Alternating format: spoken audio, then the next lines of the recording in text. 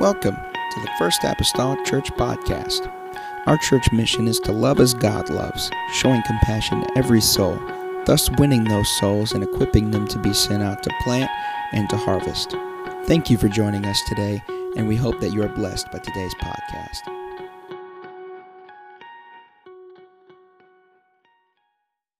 Starting from Psalms 24 this morning, we started a lesson last week entitled Christian Living. And so we want to go on and talk about that today. There are some here this morning that are probably sore and tired. We have four ladies out of the church. Mike, he's just sore because he sat on the bleachers. But we have four ladies in the church that was involved in the softball tournament yesterday, women's softball tournament. And some of them played as much as 5 games. And but they all every single one of them are here. And so it doesn't do my heart any better than to know that they could give hours of time. I know we were started over there at 10. I was over there at 10 and left whatever time I had to leave. I had a meeting at 7 last night. And so all those hours and still show up at church, because that does my heart well, because it would just hurt me to think that they could dedicate themselves to softball and not turn around to dedicate themselves to the house of God. But all 4 of them are here today. And so that doesn't just make me happy as a pastor. That makes heaven happy. That makes the Lord happy. Amen. The prioritizing of things there. And so just thankful for that and such. So Psalms 24, and we're going to read verse 3 and 4, just kind of get a start. We're talking about Christian living. We kind of defined holiness last week, talked about how God was holy. His commands, everything that emanates from him is holy. His people, therefore, are holy. We talked about attaining holiness, right? About how that has really been imputed or granted to us first and foremost. And this is something that I'll probably drive home over and over again, because this is the big rock, okay? This is the big idea, that he's given this to us. Not asked us necessarily to produce it, but to keep it, to maintain it, to safeguard it, all right? And so we do so. And so we're going to continue talking this morning about holiness, basically the 2 dimensions of it, the external, the internal, 2 dimensions of personal holiness. Psalms chapter 24 and verse 3 and 4. I just read this last Sunday night as a part of the message. Who shall ascend into the hill of the Lord? Who shall ascend to the hill of the Lord? Or who shall stand in his holy place? He that hath clean hands, someone say outside, and a pure heart, someone say inside, who hath not lifted up his soul unto vanity, nor sworn deceitfully, he shall receive the blessing from the Lord and righteousness from the God of his salvation. We're going to continue talking today about Christian living. Amen. We'll go to the Lord right now. I ask that he would help us. Sometimes we need, well, not sometimes, but all times, we need the Lord to open our hearts and our minds to his word. All right? Sometimes things that are spoken from his word, just like things that can be spoken from another individual in your life, whenever you hear it, it may touch a spot in your life that you can, it's possible, become automatic defensive over just the mention of it. And so we need to ask the Lord to help us keep our defenses down and just be accepting to the word of the Lord. Because we know this concerning the Lord. He's not going to bring anything into our lives that he really is intentionally trying to hurt us with. He has our best interests in mind. Lord Jesus, I come to you today. I thank you, Lord, for this opportunity. I thank you, Lord, for your word. I pray, oh God, today for your people. God, for those who are here and God have made effort to be in the house of God today. Lord, to have come and centered their lives around you, to take this pause, this 1 out of 7, to stop, Lord, with the other events of life and turn their lives toward worship. I pray, oh God, grant them, Lord, strength. Grant them, Lord Jesus, God, health. Lord, grant them, Lord Jesus. I pray, Lord, some enlightenment today from your word. Help guide and direct our lives. We'll give ourselves over to you for it. In the name of Jesus Christ that we pray. Amen and amen. You may be seated this morning in Jesus' name. And so within Psalms, it kind of approaches the subject, and yet it is there in New Testament, Old Testament, throughout the Bible. that there are primarily two dimensions of personal holiness, taking on two forms. There is a inward purity, and there is an outward purity. And it does seem as though one may affect the other or have impact upon the other. Jesus, to illustrate this to a certain degree, used an illustration of a cup and a platter in the New Testament Scripture. He said in Matthew 23 and verse 25 through 26, he says, "Woe unto you, scribes and Pharisees." He's quite forthright here. He says hypocrites, right? Someone that's putting themselves forth as something that they really are not. For ye make, he says, clean the outside of the cup and of the platter, but within they are full of extortion and excess. He says, "Thou blind Pharisee, cleanse first that which is within the cup and platter, that the outside of them may be clean also." And so Jesus here in this particular setting of Scripture, he is in many means and ways condemning or rebuking the Pharisees because they are again showcasing as though they are something that they are not. And as a result of that, note now, that we need not to interpret Scripture like this, as some have interpreted. Well, he's condemning then their outward holiness because you clean the outside of the cup and the platter. He's condemning their outside holiness. Amen. Or maybe some would even say, no, he was condemning their inside, lack of inside holiness, because they had the outside all right, and then, but so on and so forth. But what we need to really consider right here is that Jesus condemned the Pharisees for their lack of inside rather than their outside holiness. Okay, he wanted them to understand that there was a requirement of the inside and of the outside. Sometimes in society today, people have the saying, well, God just cares what's on your heart. He just cares about what's inside your heart. Well, and they've used various scriptures to try to underscore that. One from the Old Testament, I think, is a popular one that many people use to regard that. It's 1 Samuel chapter number 16, whenever Jesse was there, and Samuel went to the house of Jesse to anoint one of his boys king, and he has different ones that is parading before him to anoint them to be king. And 1 Samuel 16:6 says, "And it came to pass when they were come that he looked on Eliab, which was the eldest son of Jesse, and said," this is Samuel said, "Surely the Lord's anointed is before him." But the Lord then spoke to Samuel and said, "Look not on his countenance or on the height of his stature, because I have refused him. For the Lord seeth not as man seeth, for man looketh on the outward appearance, but the Lord looketh on the heart." And some people are like, see there, the Lord just cares about what's on your heart. They've totally misconstrued the Scripture. The Scripture is just basically telling us the Lord can see what man can't see. No man can see the heart of another man except through what is expressed through the outskirts of that man. You don't know their attitude till it's expressed in some form or fashion, or it's expressed in an expression, right? It's just basically telling us it's not that just God cares about the heart, but God can see beyond the facade to the depths of the heart. His extent of sin and acknowledging goes beyond all of those things and ways. And so Jesus specifically said, notice now, he's not like catering to one and refusing the other here in the cup and platter thing. He said plainly to the Pharisees, and you can put it back up there if you want there, Brother Zach, Matthew 23, verse number 26. He said, cleanse, everybody say first. Priority. Cleanse first that which is within the cup and platter. That, and it's almost like there's going to be a progression here, a cause-effect type of situation here, that the outside of them may be clean also. He says, but first clean the outside. And so there is difficulty even in our Christian life sometimes if people's wanting to try to clean the outside of the proverbial cup and platter first when the inside has not yet been cleaned, because that many times will come to a place where the outside of the cup and platter is going to get dirty again. All right?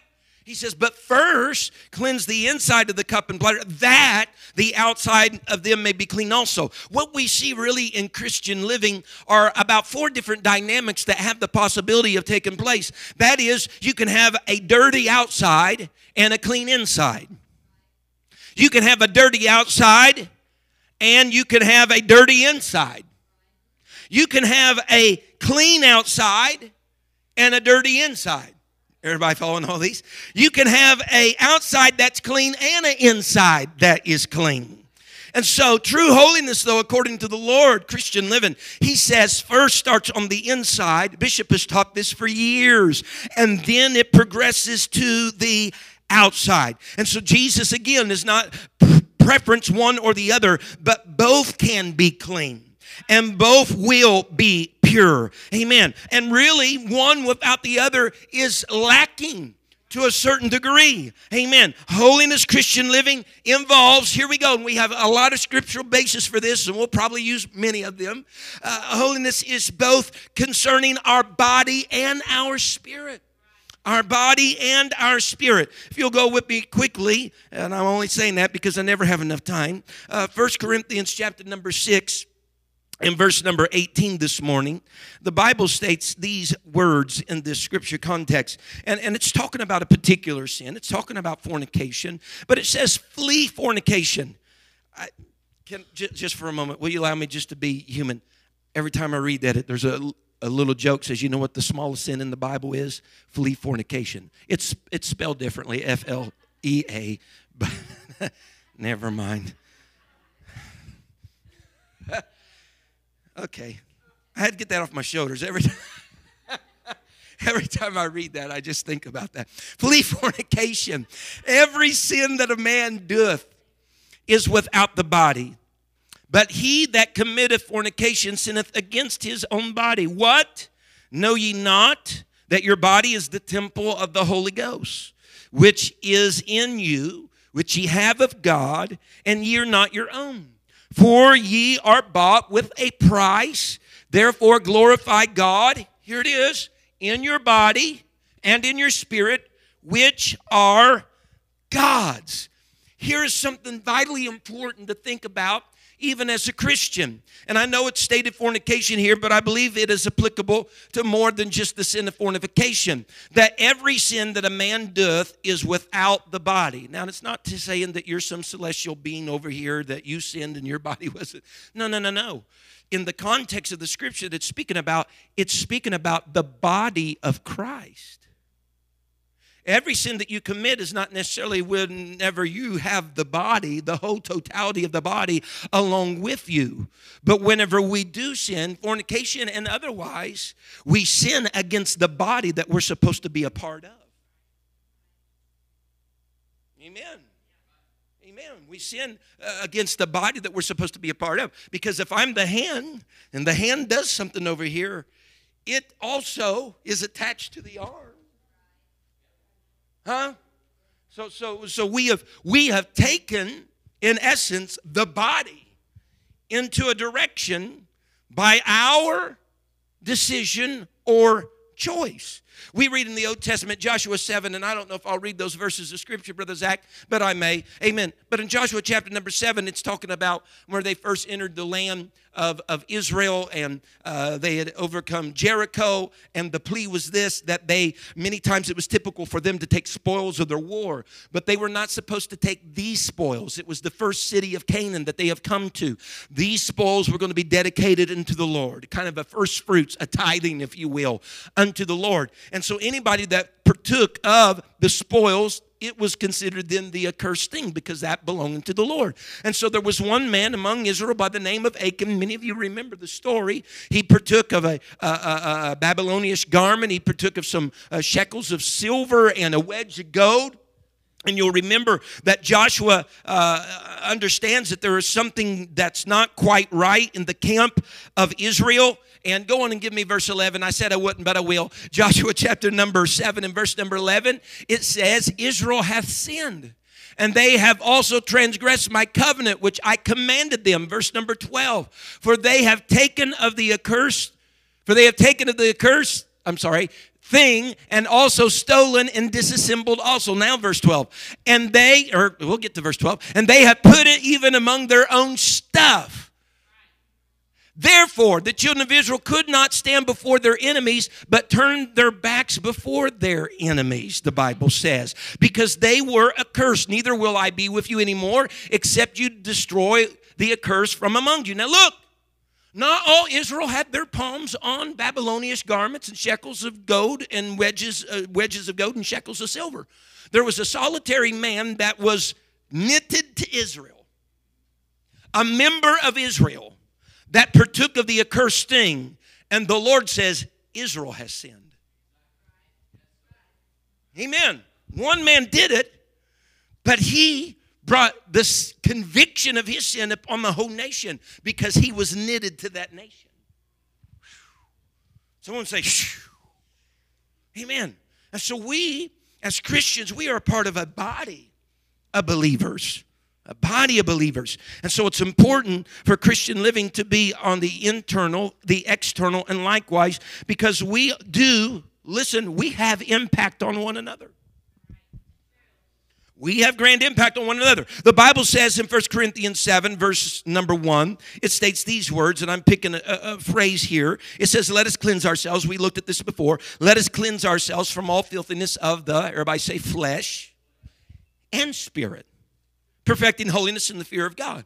And so the cleansing of ourselves is just not a spiritual cleansing, but it is a bodily, a fleshly cleansing as well, in order to perfect or mature ourselves in the holiness of the Lord. 1 Thessalonians 5 and verse number 23, again, phrase from there. I pray, God, that your whole spirit and soul and body be preserved, blameless, which the Greek word there is a old boxing terminology, meaning hopefully that an opponent couldn't get a handle on you, get an upper grab on you. You're trying to prevent them from getting a hold. He says, so I'm praying that your spirit, your soul, and your body are preserved in such a way that no one can get a hold on you until the coming of the Lord Jesus Christ. A hold in what way? A hold of accusation. A hold of accusation on you. And so holiness involves our entire being. It involves our flesh and our spirit, our soul, and our body. Purity on the inside is just as important as purity on the outside. Amen. And so let's go just a little deeper today. So we have these two dimensions. Let's consider just primarily for a moment the first thing to be cleansed that Jesus spoke of concerning the cup and the platter, this internal holiness, this soul and the spirit holiness. Because many times spirit and soul in the word are used somewhat, not always, but somewhat synonymously, because they are talking about the inner man. They're talking about those things that pertain to our thinking and our will and our emotions, our heart sometimes, as it's even rendered, that internal holiness, that eternal part of man. The Bible says, here's how that inner man must be cleansed. And I believe many are familiar with this, but nonetheless, the inner man is cleansed as 1 John 1:9 tells us. If we confess our sins, he is faithful and just to forgive us our sins and cleanse us from all unrighteousness. So there's that imputing of righteousness we were talking about last week, that thing that has been granted unto us. Only God has the ability of truly cleaning the human soul. Only God has the ability of cleaning the human spirit. That's accomplished by Him. That's accomplished by His blood that comes alongside us and helps remit those sins. The Bible says in Revelations 1 and 5, Jesus Christ, who washed us from our sins in His own blood. The Bible says in 1 John 1 and 7, the blood of Jesus Christ, His Son, cleanses us from all sin. And so that is a work of heaven. That is a work of Calvary. Our good deeds, pious living, whatever you want to call it, will never accomplish our inward cleansing. That comes in Him, by Him alone, and by His blood. I can never attain that, quote unquote, from just external holy living. Can't do it. Amen. But He can accomplish it by His Spirit. Amen. And He does accomplish it by His Spirit. And it's a gift unto me, again, to keep. And whenever, years ago, the old controversy was on, when's the blood applied to a new believer's life? When the blood applied? Is it applied when they receive the Holy Ghost baptized? And folks, I'm telling you, people bantered back and forth about when the blood's applied. But whenever I look at the Old Testament type of the tabernacle, there was blood found at the altar when the animal was slain. There was blood found at the laver whenever he took it from the altar to the laver with the washing. And when you get in the holy place where the Ark of the Covenant is, blood was sprinkled upon the mercy seat. So in my estimation, the blood is applied in your repentance, the blood's applied in your baptism, and the blood is applied in your infilling of the Holy Ghost. Amen. The blood's all a part of the process. Amen. And so it cleanses our hearts and it cleanses our lives. And then after that, the responsibility. We were given a privilege by what he did on the outside, and now we're given a responsibility concerning the progression of that in our lives. The Bible says, another one of my favorite verses, anybody ever write these down from a funeral, you know, but Proverbs 4:23, keep thy heart with all diligence, for out of it are the issues of life. Good purpose then why the Lord would say, cleanse that which is first on the inside. Because remember, he says it's not what a man takes into his body that defiles the man. He said idolatries and adulteries and murders, all those come out of man from his heart. And if we keep our heart, from which all these different issues of life flow from, then it's with good thought. Then if we can get the heart clean, the source, then that will have impact upon other areas of our life. It would be like trying to clean up a river that has a source further up, and it gets dirty again. Why? Because the source is where the real problem is. If you clean up the source, then everything that flows from there, all the other rivers and little creeks that flow from there, they're going to be cleaner because the source is clean. Amen. And so we've been cleansed by the blood. So now, where the responsibility as a Christian living falls upon us, we need to learn. And this is, I know, we need to learn to wash ourselves by the Word of God. Part and parcel, one of the reasons why our Bible reading, Bible engagement is so important is that Scripture tells us that the Word washes us. The Word washes us. What does James even say? And I'm not talking about Malone. What does James even say? That the man of God that looks into the Word of the Lord and he reads it, it's as a mirror. And he sees as he reads it things that are maybe off kilter and not right. And if that man were to leave that and walk away and forget what manner of man he was, but we need not to just be a hearer but a doer also of the Word. That we look into the Word and it says, oh, here, there, and there. And we're like, oh, get that off, get that. You know what I'm saying? That we allow the Word then to be an agent in washing us. The Scripture says in John 15:3, now ye are clean through the Word which I have spoken unto you. 1 Peter 1 and verse 22, seeing ye have purified your souls in obeying the truth through the Spirit. He said, you purified, look at this, you purified your souls by how? By being obedient to the truth. That's powerful. He says in Ephesians 5 and verse 25 and 26, Christ also have loved the church and gave himself for it, that he might sanctify and cleanse it with the washing of water by the Word. Folks, if the Word is powerful enough to help wash us and purify us, then a daily portion of the Word will be good to maintain and keep our cleansing, right? And other things that might try to contaminate us in our lives along the way. So reading the Word, hearing the Word, showing up for church, hearing the preaching and the teaching of the Word, all of that is helping your purity. Amen. All of that is helping your inward and your outward purity. And again, what David said in Psalms 119 and verse 11, thy word have I hid where? In my heart, so that I might not sin against thee. Why? Because I'm putting it there in the fountainhead of my heart. All other issues from life are flowing from there. And so, yes, internal holiness is important. Amen, for those various things. But also, external holiness is important as well. Vital as well. Authentic internal holiness will eventually result in external holiness. The Bible says in Romans chapter number 12, we looked at this verse last week, we'll look at it again this week. And number 1, I beseech you therefore, brethren, by the mercies of God, that ye present your bodies, everybody say bodies, a living sacrifice, holy, acceptable unto God, which is your reasonable service. I want to read verse 2 just for good measure. And be not conformed to this world. We talked about this a few weeks ago on a Wednesday. But be transformed by the renewing of your mind, that ye may prove what is that good and acceptable and perfect will of God. He says, present your bodies. Again, everybody say bodies. Bodies. Amen. And so I stated last week, this being the case, all the different things that he spoke of, that this is not an unreasonable service. Holiness is an unreasonable service. For that matter, the sacrifice of your body is not an unreasonable service. He begins with that we offer our bodies as a living sacrifice unto God. Now, listen, a very simple definition of the word sacrifice is this. It is to offer up, to give something that is dear and costly to us. He says, give your bodies as a living sacrifice. Our bodies, the activities of our bodies are to be offered up unto God. Here's the fact. Even when it's inconvenient, even when it's displeasing to our natural man, even when it's unpleasant to us. Someone say amen. Offering our bodies is sacrifice.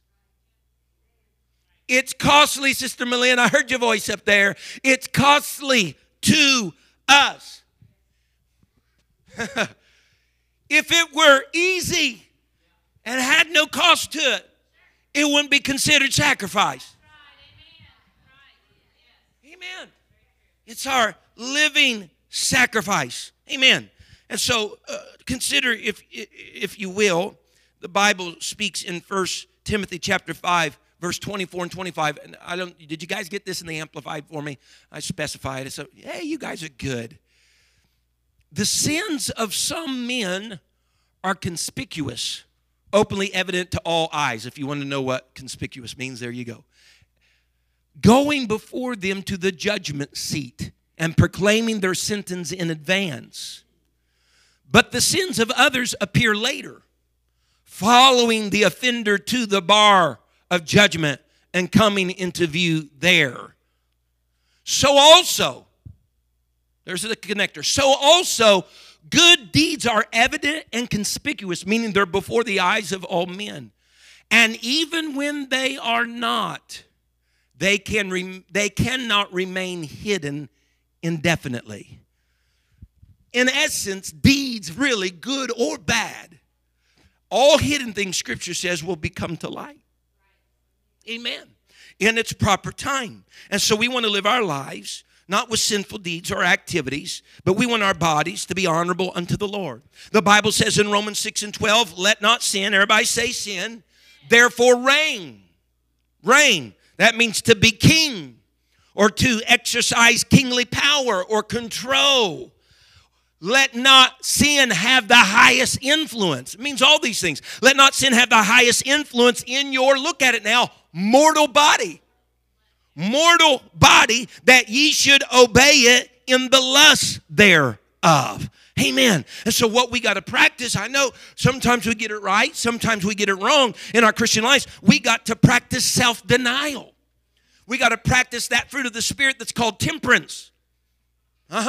Right. We got to practice self-denial in order to follow the Lord. The Bible says in Matthew 16, Jesus told his disciples, this is something he told them right up front. He said, if any man will come after me, let him what? Deny himself. Abstain, disown himself, take up his cross and follow me. Amen. And so that means deny your passions, deny your desires, deny your preferences, and assume my preferences, assume my desires.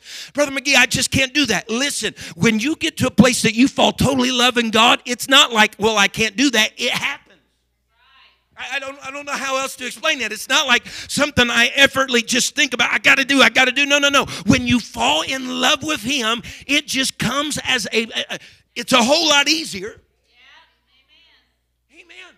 It's a whole lot easier when you just love the Lord with all of your heart, mind, soul, and strength. The Bible even tells us in Titus 2:12, again, he told us that grace teaches us some things, and things that grace taught us was this: denying All right? That's action on our part. Ungodliness and worldly lust. And so we got to bring all of those appetites that we were born with and that has been cultivated in our sinful lives. We've got to bring all those appetites and desires of the flesh under control to the Spirit that hopefully you have received. And if you've not, then that's what you need to look at first.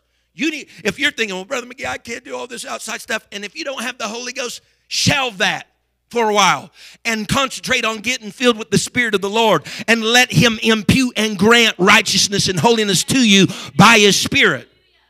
All right? But if you have the Spirit, then concentrate on yielding to the Spirit you have so that you can keep what He's given you. Amen. Amen. Concentrate on yielding. Sometimes that's the hardest spot, you know. People get the red light and the green light fine. It's the yellow light when they got to yield that's difficult. Well, glory. Amen. Hallelujah. Figuratively and literally. I attest, I know. Amen. Because these things, listen, this is not something insignificant. It does impact our eternal destiny. The Bible says in Romans 8 and verse 13, for if ye live your lifestyle after the flesh, ye shall die. But if ye through the Spirit do mortify, which means to kill, amen, kill the deeds of the body, ye shall live. And so we got to make the right choices with our lifestyles, amen, in accordance with the will and the purpose of God. Amen. The Apostle Paul even teaches us the necessity of denying the flesh, the necessity of controlling some of those carnal appetites in our life and bringing them under subjection. He said in 1 Corinthians 9 and verse 27, but I keep under my body. Amen. I keep under my body and bring it unto subjection, lest that by any means when I have preached to others, I myself should be a castaway. And so Paul is relaying to us, if I didn't keep this man, I have the potential, though an apostle, writer, 2/3 of the New Testament, I have the potential of being a castaway myself if I don't keep this man. So yes, it is vitally important. Amen. We got to keep the carnal body under, amen, in subjection to the Spirit. Because again, when you receive the gift of the Holy Ghost, your body has become the temple of God. God dwelling in you. 1 Corinthians 6:19 tells us what? Know ye not your body is the temple of the Holy Ghost, which is in you, which ye have of God. And ye, everybody say, I'm not my own. Oh. I'm not my own. I'm not my own. I've just become a keeper. I've just become a guardian of the temple of the Lord. And it is a responsibility through the washing of the word, through the denying the ungodliness, through that keeping, that safeguarding. Again, we all know how to get dirty. It's just keeping clean. However many times, whenever I got ready before church as a young kid, my mom, when I asked her if I could go outside, yes, Paul Robert, you can go outside. Just don't get. Because she knew the propensity of a young child. They can be as clean as a whistle, but they can get dirty in a moment. She wasn't asking me to get myself clean. She was just asking me to keep me in the clean condition she sent me out of the house with.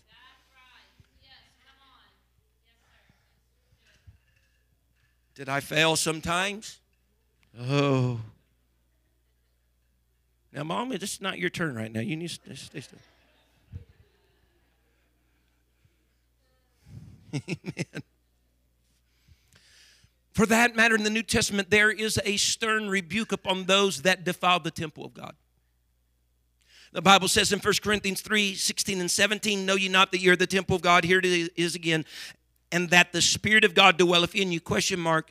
If any man defile the temple of God, which that's what you are, him shall God destroy, for the temple of God is holy. Which temple ye are. God will not continue to live in a defiled temple. He will not continue to live in a temple that is contrary to His nature. He explicitly demands of us that if we deny our carnal lust and live after the Spirit rather than after the flesh, he says, you're my temple, I dwell in you. But if you defile the temple, he says, we'll destroy the temple because your God is holy. Amen? Whew. I know that's heavy, isn't it? Whew. So being obedient, all the commands that the Lord puts in our lives, in reality, is to help us with our behavior and our lifestyle. It's to help us succeed. It's to help us succeed. And so when we look a little further here, I'll keep my eye on time here, trying to gauge where I'm going to land in. We looked at some of the purpose, right? Because really, what's the big deal, Brother McGee? What's the purpose of all this genuine holiness, this inside, this outside? Again, he told us that we were bought with a price and that we were to glorify God in our body and in our spirits. Holy and pure living inwardly and outwardly is a means by which we glorify. It really isn't about us. It's about Him. But how we conduct us reflects on Him. Amen. And so to glorify the Lord, the divine purpose of it is to bring glory unto the Lord.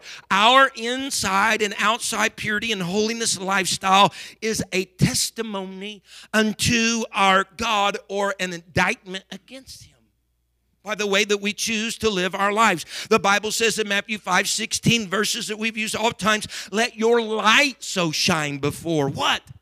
Men. Because here, just as much as people want to use the Samuel, well, God only looks at the heart. That's all He only cares about. When in reality, it's telling us that God sees beyond the outward and He can see to the depths of the heart. But when He told Samuel, He said, man looketh on the outward appearance. That should raise a flag for us. Let your light so shine before men. Before who? Men. Why? Because man can't see your heart unless what is expressed in your life.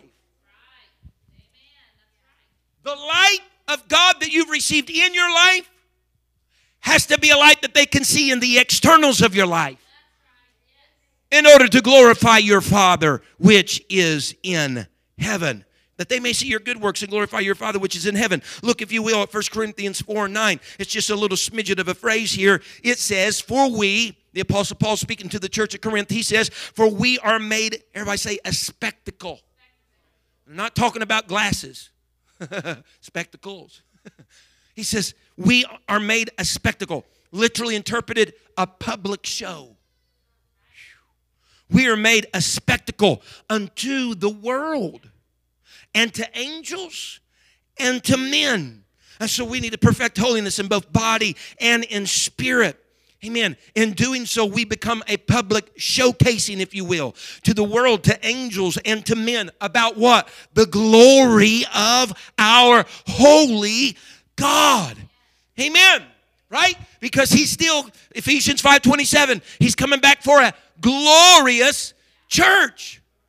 Not having spot or wrinkle or any such thing. He's coming back for a glorious church. And it should be what? Holy and without blemish. So God is holy, and He says, be ye holy, for I am holy. It's all about the glory of the Lord. Here's another thing. So when we talk about giving God glory, we see that in the church service sometimes. I know we just kind of say it, and people interpret all different ways. Give God glory. What does that mean for some of you, for someone to stand up there and say, give God glory? Well, they're thinking, well, I need to raise my hand. They're saying, give God glory. Or I need to clap my hands. They need to give God glory. I need to say, hallelujah, Jesus, give God glory. Right? All these different things. Giving God glory may be praise. Giving God glory may be worship. Listen, so if holiness, whenever we glorify God in our body and our spirit, we come to terms with the fact then that holiness is really a means and part of our worship. Now Consider these verses of Scripture. You can find this same phrase, and I'm just going to put them to you. You can find the same phrase in Psalms 29, verse 2, or Psalms 96 and verse 9, or 1 Chronicles 16, verse 29. The same phrase, and it's basically this: worship the Lord in the beauty of holiness. Interesting. When you read this literally translated, it is submit to Jehovah in the external adornment of separation. Read just a few other versions. I read it in the Amplified as well. Worship the Lord in the beauty of holiness and in holy array. The Emphasized Bible translates, bow down to Yahweh in the adornment of holiness. The New American Bible says, worship the Lord in holy attire. Bishop, my inside and outside purity that I live each day, I'm not maybe even in the service, but I'm rendering worship to Him because my inside and outside purity is giving glory. When I'm in the store and that inside and outside purity is there, I'm giving glory. I'm worshiping the Lord. When I go among the concourses of my life and work and that inside and outside purity is there, I'm not in the church, but I'm worshiping. Woo. Hallelujah. I'm worshiping the great King of glory. Amen. Because He's imputed something to me internally, and I've endeavored to keep that externally, to be a testament unto His name. I will not get through what I still yet, so just stand. This will be a good spot.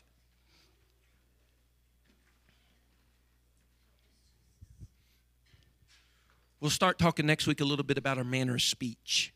All right? Our manner of speech.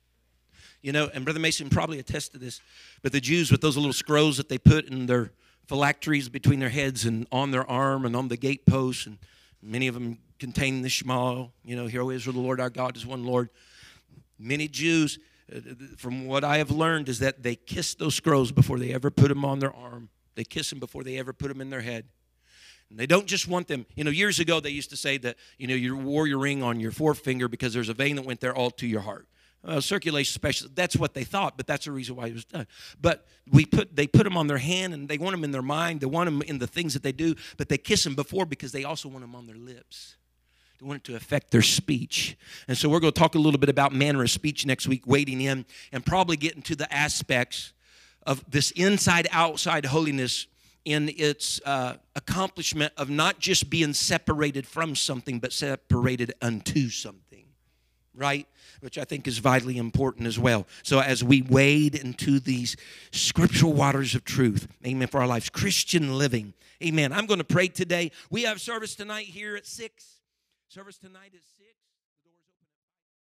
The doors open. Thank you for listening. If you would like more information about our services and activities, you can find us on Facebook, Instagram, and Twitter with the username FACMC. Again, that's FACMC. Thank you, and have a blessed day.